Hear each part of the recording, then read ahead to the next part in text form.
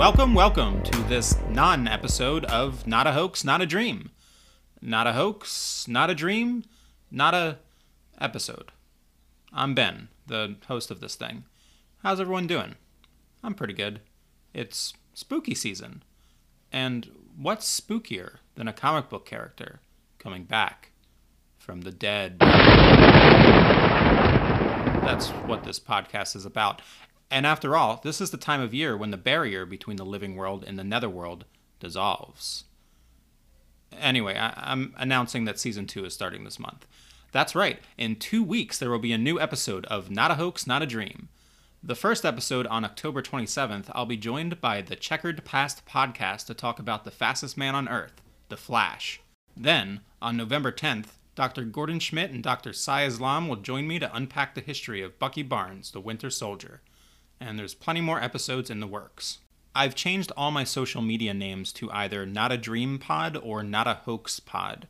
Find me on Twitter at Not a Dream Pod, on Instagram at Not a Hoax Pod, and you can email the show at notahoaxpod@gmail.com.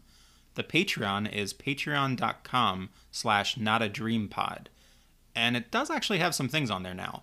I want to try to get some of my issue summaries into videos that include pages from the comics set against my narration. So far, I've done one of my favorite issues covered on the podcast, Spider-Woman number 50. There's also advanced access to content coming out later in the season. Right now, you can hear all about the Comet, who Guinness World Records identified as the first superhero to die. Stay tuned for a tiny peek into that recording. Just check out the content warning in the description first, if you're inclined. I'm going to try to include those in the episodes going forward. These subjects are never handled in a heavy manner on the podcast, but you never know, and I want to make sure people have forewarning. Just, if I once in a while sneak something goofy in the content warning, please excuse me. But before that, thanks. I appreciate you listening in. This has been fun. I'll see you again in 2 weeks, except I don't really see you.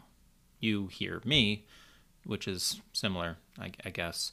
I'm sure nobody's ever made that joke before. All right, bye. In Pep Comics number 2, Comet heads to Florida and foils a plot that could have been right out of a Scooby-Doo episode. It involves this goblin head in the sky that's being created by a Zeppelin and special effects. Comet uncovers the mastermind of the plot, an old dude with a monocle named Satan, and blows up the Zeppelins. In Pep Comics number 3, we find out everyone in those blimps died a terrible fiery death. This, obviously, convinces the police that he'd make a great cop, and they invite him to the force. Comet says no thanks and flies off to take a nap. While napping, he's kidnapped by Satan and hypnotized.